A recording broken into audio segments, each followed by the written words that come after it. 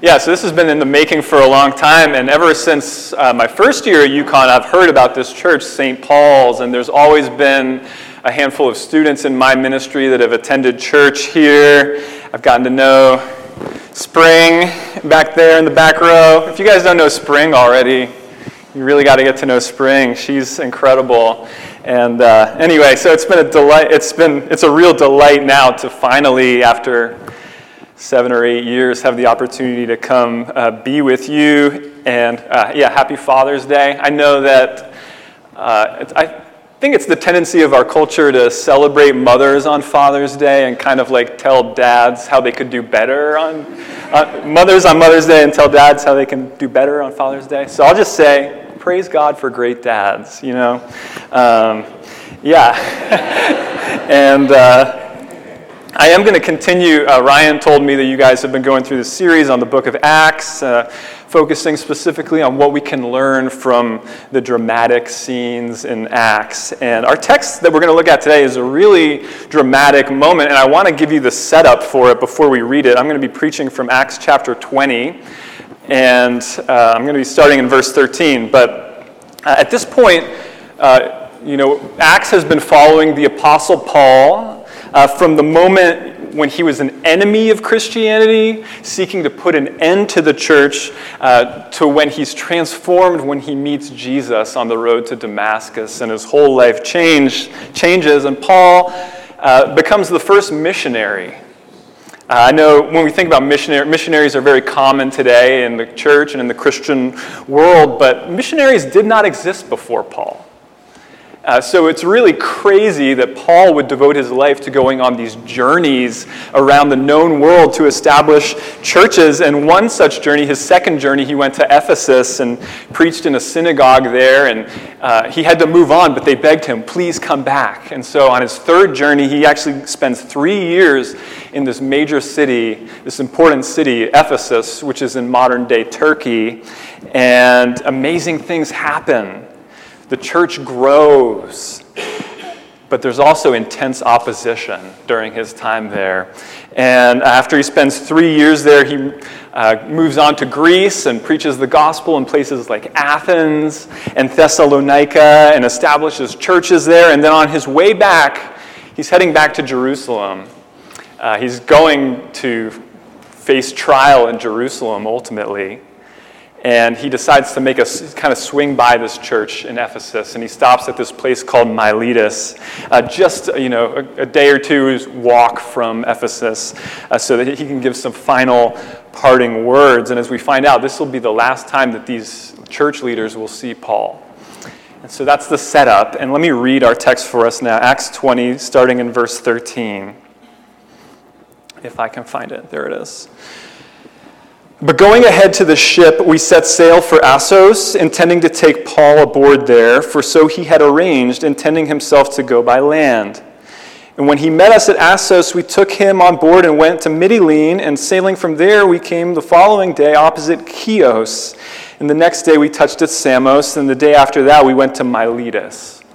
For Paul had decided to sail past Ephesus so that he might not have to spend time in Asia, for he was hastening to be at Jerusalem, if possible, on the day of Pentecost. Now from Miletus he sent to Ephesus and called the elders of the church to come to him. And when they came to him, he said to them, you yourselves know how I lived among you the whole time from the first day that I set foot in Asia, serving the Lord with all humility and with tears and with trials that happened to me through the plots of the Jews.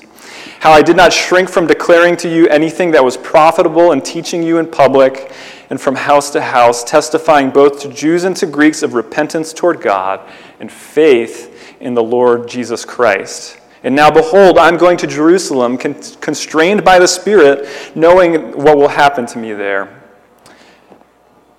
Not knowing what will happen to me there, except that the Holy Spirit testifies to me in every city that imprisonment and afflictions await me.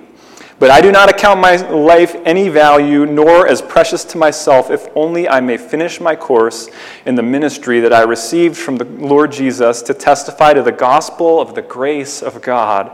And now behold, I know that none of you among whom I have gone about proclaiming the kingdom will see my face again. Therefore I testify to you this day that I am innocent of the blood of all of you, for I did not shrink from declaring to you the whole counsel of God. Pay careful attention to yourselves and to all the flock in which the Holy Spirit has made you overseers to care for the church of God, which he obtained with his own blood. I know that after my departure, fierce wolves will come in among you, not sparing the flock. And from among your own selves will arise men speaking twisted things to draw away the disciples after them. Therefore be alert, remembering that for 3 years I did not cease, night or day, to admonish everyone with tears. And now I commend you to God and to the word of his grace, which is able to build you up and to give you the inheritance among all those who are sanctified. I coveted no one's silver or gold or apparel. You yourselves know that these hands ministered to my necessities and to those who are with me. In all things I have shown you that by working hard in this way, we must help the weak. And remember the words of our Lord Jesus, how he himself said, "It is more blessed to give than to receive." And when he had said these things, he knelt down and prayed with them all, and there was much weeping on the part of all. They embraced Paul and kissed him, being sorrowful most of all because of the word he had spoken, that they would not see his face again. And they accompanied him to the ship. Let's pray again briefly. Heavenly Father, as we come now to your word, we ask that you would be with us, that you would apply the word to our hearts and make us different. We pray this in Christ's name. Amen. I'm a pretty big Star Wars fan. Are there any Star Wars fans in the room? There's 3, 4. Great. Star Wars. When I read this text and spent the last week or two kind of meditating on this text, I immediately thought of the very first Star Wars movie ever made, Episode 4, when there's this moment near the end of that movie where Luke Skywalker and his companions are trying to escape on the Millennium Falcon. And while they're escaping, Luke Skywalker looks back and he sees the duel between Darth Vader and Obi-Wan Kenobi, his mentor. And they're doing the lightsaber battle, and it's going on for a little while, and there's this point in the battle where Obi-Wan Kenobi, the mentor, looks over at Luke, and he gives him this knowing look, as almost to say, like, you're ready now. I'm passing this on to you. And then he holds his lightsaber up like this, and Darth Vader strikes him down. And Luke, there's this cry of anguish from Luke Skywalker, right? No! But he has to escape. And, that's kind of like a picture of what's going on in this text, because put yourself in the place of these men that are now in charge of leading this church. It's one thing for Luke Skywalker to be on this crazy mission, knowing that he has this mentor who knows what he's doing, right? But it's another thing to now be the one in charge. Now, think about Paul and these men. Paul's been pouring into these men for 3 years. Paul, he's invested tons of time with them, and now he's leaving, and we know that he's eventually going to die for the cause of the gospel of Jesus Christ. And these men are never going to see him again. Paul started this church. It grew with Paul. Paul was with them when they faced intense opposition. And we know that there's going to be persecutions ahead. And so the question that would be looming in the minds of all of Paul's hearers in this passage that we just read is, how can we endure without Paul? How can this church endure without Paul? Paul was the man. Paul was this church is named after Paul. And he lived 2,000 years ago, 10,000 miles away. That's how much the man, Paul, you want Paul helping lead your church, right? This is a man who saw Jesus face to face and was transformed. This is an amazing teacher. This was, you wanted him with you. And so how will this church endure without Paul? And, for us, we can kind of zoom out and say, how will this church endure today? There's plenty of obstacles, right? We live in Connecticut, a place where no one seems to really care too much about church.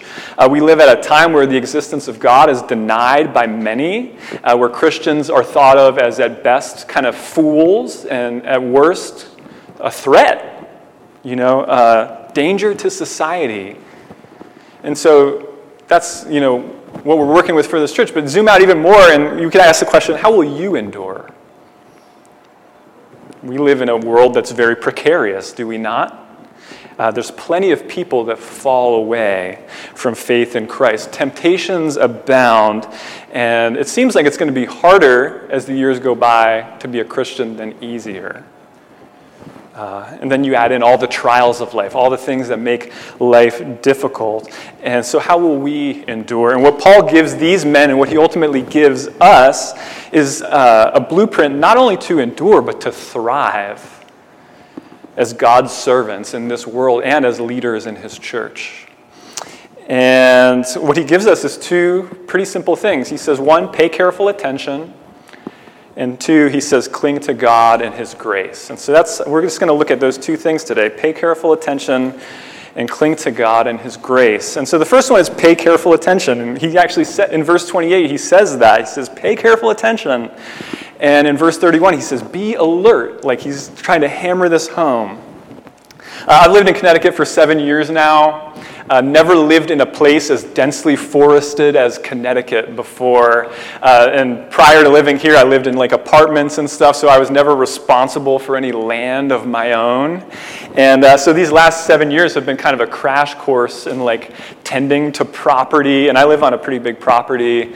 Didn't have a clue what I was doing. And one thing that has amazed me and surprised me so much about this place, Connecticut, is like how quickly, if you don't tend to like a portion of land, it becomes a forest, right? Like instantly, and the vines around here are crazy. And there have been times where I've like cleared a little like area, thinking like, oh, I'll plant something here soon, and like gone on vacation for 2 weeks and come back, and it's just like, why did I even clear? Like there's a forest growing right here. And what I've learned is that if you don't tend land around here, it will become a forest quickly.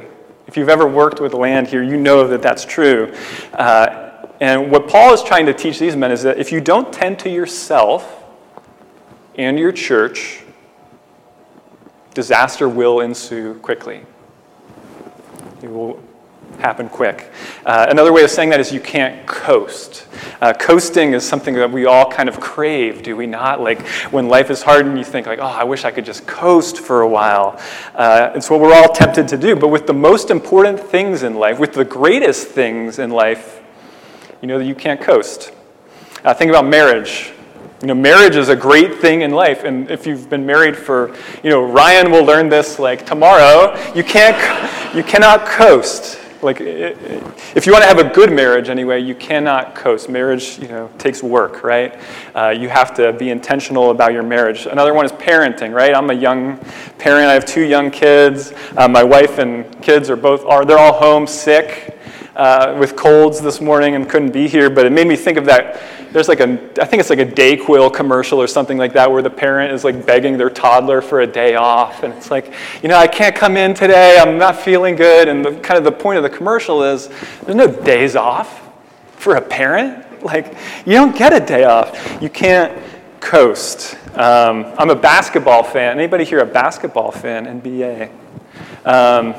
Yeah, if you followed basketball this year, you know that there was one team that was supposed to win from day one, the Golden State Warriors, and they won. And everyone expected it. But at the end, after they won, everyone's asking them, like, was this easy? Because everyone thought you were going to win, and they kept saying, no, like, we didn't coast. This was really hard. Like, you guys have no idea how hard it is, even if you have what we have to win. Like, it's hard. You can't coast. And the reason you can't coast is because we live in a precarious world. The Bible goes so far to say that there are powers at work in our world to thwart the advancement of the church, to thwart Christians as they seek to follow Jesus. And what Paul kind of soberingly teaches these men here is that it's not just that the world's out there, but that the world is in here too. It's a sobering idea. He said, there's going to come fierce wolves. And by the way, you might be the wolf too. And so that's why Paul deliberately mentions all the time he spent with them. He's, giving them all the truth from God's word. 3 years, I just, day in and day out, with tears, told you about God's grace and the whole counsel of God. He's hammering this home. And it's a way of saying the truth is really important. Like, you need to be really careful about the truth. It's 3 years worth of me every day telling you it important. And I've given you the truth now. And it's a life, like, did you think it was weird when he said, I'm innocent of the blood of all of you? It's a way of saying, this is life or death. He's like, I've given you what you need to live. So cling to it. Be watchful that people don't distort it. And it will happen if you're not careful. The truth matters. Doctrine matters. God's word matters. And the reason, think about how this happens. It happens really subtly in churches where, like, churches go from being, like, super welcoming to lots of people to kind of becoming clubs, right? That don't really focus as much on outsiders anymore. I heard this quote from Archbishop William Temple. He once observed that the church is the only cooperative society in the world that exists for the benefit of its non-members. It's an amazing picture of what the church should be, right? It should be about, like, reaching out to everyone. And, like, tons of churches have taken on this vision of we're going to be the churches that reach out and welcome people. And, that fades away really quick in churches. It just does. Different ideas creep into churches. People that used to serve become tired and bitter over time. There's all these ways that this happens. And, it's in our history in New England, right? Like, churches used to be, like, thriving in New England. And it's not really the case anymore, is it? And what happened? People stopped paying attention. So how do you know if you're in danger? How do you know if this is something that may be going on with you? I have a couple ways. First, if you never hear anything you don't like at church, in the books you read, in the parts of the Bible that you turn to, among the people who influence you, if you're never hearing teaching where when you first hear it, you're like, I don't like that. That offends me. That challenges me. Because what we're dealing with is a holy God. And if we're really encountering God, then what should be happening is, sparks should be flying. We should be coming against truth that says, I want to resist that. I don't like that. And if all you're hearing is, I like that, I agree, yeah. It might be a sign that maybe you're not following the real God. It might be a sign that maybe you're following yourself. Another way of knowing if you're in danger is if you no longer think you need to grow. If you're a person, Paul thought he needed to grow.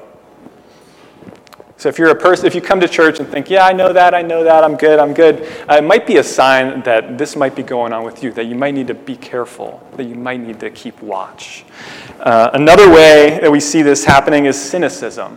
And Paul anticipates cynicism in this passage. Another thing that kind of struck me as weird in this passage when I first read it is he said, I coveted no one's silver or gold or apparel. And, but what he's anticipating is that, maybe a couple of years go by, Paul's been gone, and people start to kind of forget, and they start saying, Paul he was probably just in it for the money, right? This wasn't important. Like, we can kind of forget about some of this stuff. And, cynicism today is one of the worst blights on Christians and in the church, This idea that, Christianity, it was something that was important to me when I was young, I found hope in it. But now I know that it's kind of a fairy tale. You can't hope.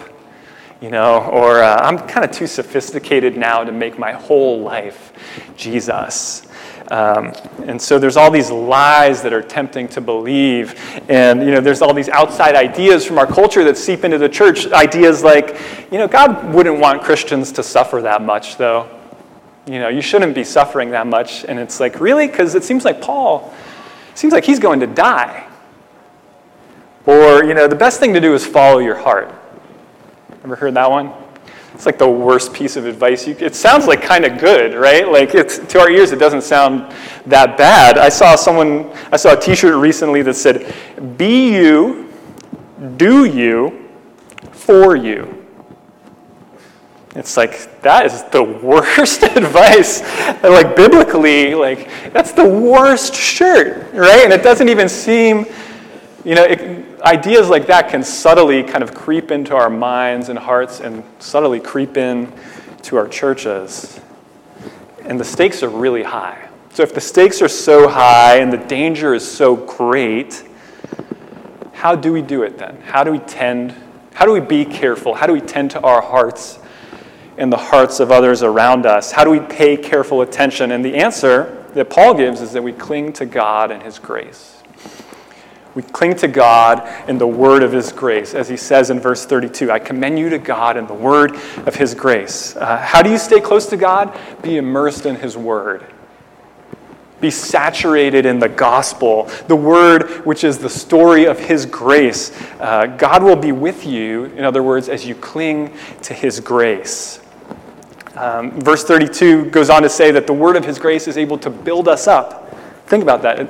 How does that happen? Because it reminds us who we are. If you're a Christian here today, I know not everyone in the room may be a Christian, but if you're a Christian, I wonder, have you forgotten who you are? And there's a hint of it in this passage. You're a sheep. He's talking about the flock. And I don't know what vision comes into your mind when you think about a sheep. You know, I think a lot of times we think of like the cuddly little lamb that you can kind of nuzzle up to. But, you know, that's not really the biblical image of sheep at all. One author puts it this way. He says, sheep are dirty, subject to unpleasant pests, and regularly need to be dipped in strong chemicals to rid them of lice, ticks, and worms. They are also unintelligent, wayward, and obstinate. And if that were the end, right, that would be like kind of depressing news, right? Let's pray and go, right? No. The good news is that there is a God who happens to be a shepherd, and he loves sheep. Our God loves sheep. Sheep are precious to him. And he doesn't care how unintelligent or how wayward or how obstinate they are or how dirty they are. He gives up everything. The gospel tells us he has given up everything to come and be with them. And if you've trusted in him, then you belong to him now. In other words, you are precious to him today. I have a good friend who... Him and his wife have 3 biological children, and now they're in the process of adopting their 3rd child. So their 6th total child, their 3rd adoption. And when they were adopting their first child several years ago, we were both living in St. Louis, and they were adopting from Uganda a little boy named Judah who had been abandoned in a taxi cab in Uganda and then subsequently brought to an orphanage, and they saw his picture and they said, we have to have him. And so it took several trips back and forth to Uganda, times when they might have to go, and they thought there was a court date, but the judge didn't feel like coming that day, so they have to wait like a week extra to see if they can get their kid. And it didn't happen, so maybe come back to Uganda a few weeks later and see if it's going to happen this time. And finally, they were able to get it to work. The legal system worked, and they got their boy, and they arranged for someone who worked at the orphanage to fly their boy to St. Louis so that they wouldn't have to do the trip again. And so my friend and his wife, and they decided we want this to be the most memorable day for our son. We want to have pictures of this day. We want him to remember the day that we got him. And so they invited all their friends to the airport, to the terminal. There were signs, streamers, balloons, kids singing and dancing, and there's this crowd of people waiting for Judah to get off the plane. And meanwhile, there's this secondary crowd forming, who's about to get off this plane? Is it Justin Timberlake? Who is coming? And then who comes out? A little orphan boy from Uganda who was abandoned in a taxi cab. And the place erupts. Celebration. The parents melt as they hold their child in their arms for the first time as their own. Okay, well, if you're a Christian, you need to hear me here, because Judah's story is your story. That's what God's grace does for us. You're not so-and-so the failure anymore. You're not so-and-so the one that nobody would want if they really knew. You are now so-and-so the beloved. And it means you're not defined by the mistakes you've made, whether those mistakes were 20 years ago or 20 minutes ago. You're defined by your Savior. You're defined by the one you turn to, the one you lean on when you fail. And that should give us tons of confidence, right? That should give us tons of courage to step out. And it should also make us quick to repent, right? Being a Christian is not about getting it right every single time. It's about being quick to repent when we get it wrong. Quick to turn back to Jesus when we realize that we have wandered away. It means that when God places a trial in your life, when something hard is going on, it cannot be because God has forgotten you. It cannot be because he doesn't care about you. It has to be because somehow, some way, when it's all said and done, it will work out for your good. Because parents don't just go to Uganda to get a kid and then kind of forget about them a couple years later.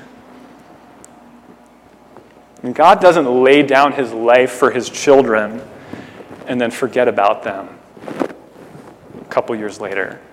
You see how God's grace builds us up. You see how it can strengthen our trust in him, not by telling us how great we are, but by reminding us of his love for his people, reminding us how great he is. And the second part of that, it's able to build us up, and it's able to give us the inheritance among those who are sanctified.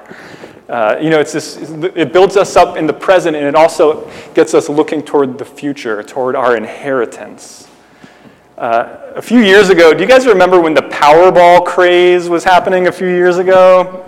I guess there have been a couple lately, but there was just one, I think it was like 4 years ago, when the jackpot was up to like $1 billion, and there was this week where it was in January, I know, because my wife's birthday was around that time, and everyone was like, I went to the dentist, and the whole dentist's office was like, did you get a ticket? We have a pool, we're putting our money together and getting tickets, which is really stupid, right? But my wife's birthday was coming up, and so kind of as a joke, I was like, I'm just going to buy a Powerball ticket. Never bought a lottery ticket in my life. I think it's the worst thing to spend any money on. But, I'm ashamed to say that when I was driving home with that lotto ticket sitting on my passenger seat that I was going to give to my wife as a joke, that I kind of came under its power almost instantly. And my mind got to thinking about, what if we do win, I did not win, by the way. But what if we do win? Maybe, what houses would we buy? It's like $1 billion, Do you see how even that was a possibility of an inheritance? Do you see how the sure inheritance that we have may affect the way that we live today?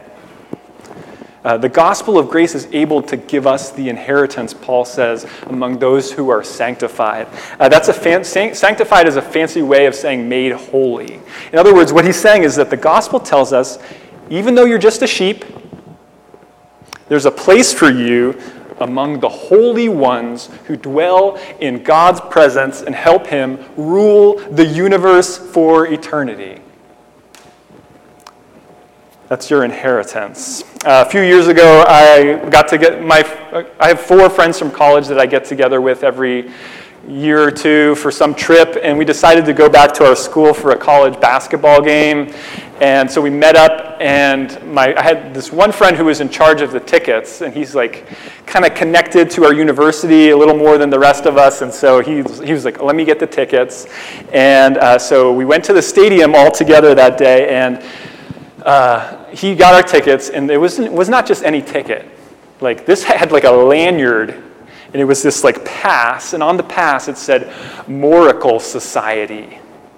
I was like, what the heck is the Moracle Society? I thought we were going to a basketball game. And so we go in, and what I found out is the Moracle Society is the lounge where all the high rollers go and eat food and have drinks before the game and halftime. And the president of the university is there, and the football coach is there, and there happens to be this guy there who just donated $5 million to the university. And so at halftime we go in there, and we walk in the door, and there's a guy handing us glasses of champagne as we walk in. And we're given a toast to this guy who donated $5 million to the university. I'm sitting there in my T-shirt, not knowing what is going on, but so happy to be there, right? Because I didn't belong there. I'm in my T-shirt. I don't even know what this is exactly. But my ticket says Moracle Society on there. And so I do belong there. No one could kick me out. Okay. The kingdom of God is like that. You don't belong. You're just a sheep. But you do belong because God loves sheep. And also, not to mention, you've been bought with the blood of Christ. We don't have the inheritance fully yet, but we have enough to start on. We have enough to live our lives today like we do because Jesus rose from the dead and we have been bought with his blood. Jesus lost everything so that we could have everything. And what does he get out of it? Us. Like he did it because he wanted you and me. Now, what more could you possibly want, I wonder? If that's your inheritance, if that's the truth you cling to, if that's your story, then you can start making your life about giving it away. You can start, Paul at the end mentions, this is all about helping the weak. And if that's your inheritance, then you can help the weak. He ends by saying, blessed, it's more blessed to give than to receive. You can make your life more about giving than receiving if that's what your inheritance is, if that's what your hope is, if that's the center of your life. I think about Jim Elliot, the famous missionary to Ecuador, the American missionary who made it his life's mission to bring the gospel to this people that lived in the jungles of Ecuador. It cost him his life. They killed him. And in his journal, it was found that he had written this. He wrote, "He is no fool who gives up that which he cannot keep to gain that which he cannot lose." He got it, right? He knew where his inheritance was. And so he gave. He served. Now, I want to bring it back home to us here. How can you do that? How can you trust? What's the proof that this isn't just a fancy idea or something? And what you need to see is the proof is Paul. Paul was the worst. He hated Christians. He wanted to have them killed. If you think you're bad, you're not as bad as Paul was. But then Paul met Jesus.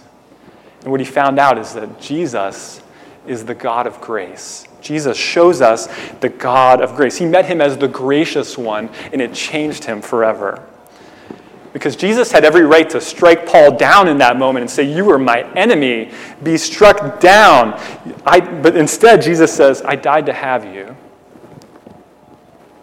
And I want to use you to bring my grace to the world." And so Paul gave his life away, just like he's doing in our text as we read. He's in the process of giving his life away.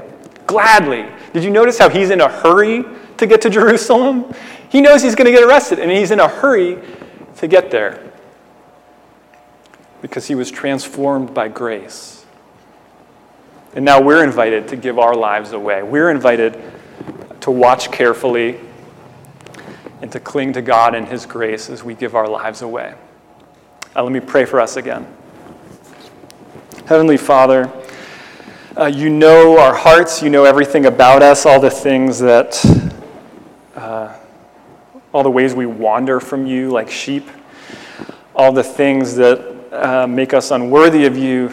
And so we are so grateful that you want us, that you sent Christ to be our Savior, and that we have life now. And we pray that that grace would build us up. We pray that we would know that inheritance among the ones who are sanctified, and that we would be transformed to live lives of service of your church and your kingdom. We pray that you would work that transformation in our hearts, and we pray this in Christ's name. Amen.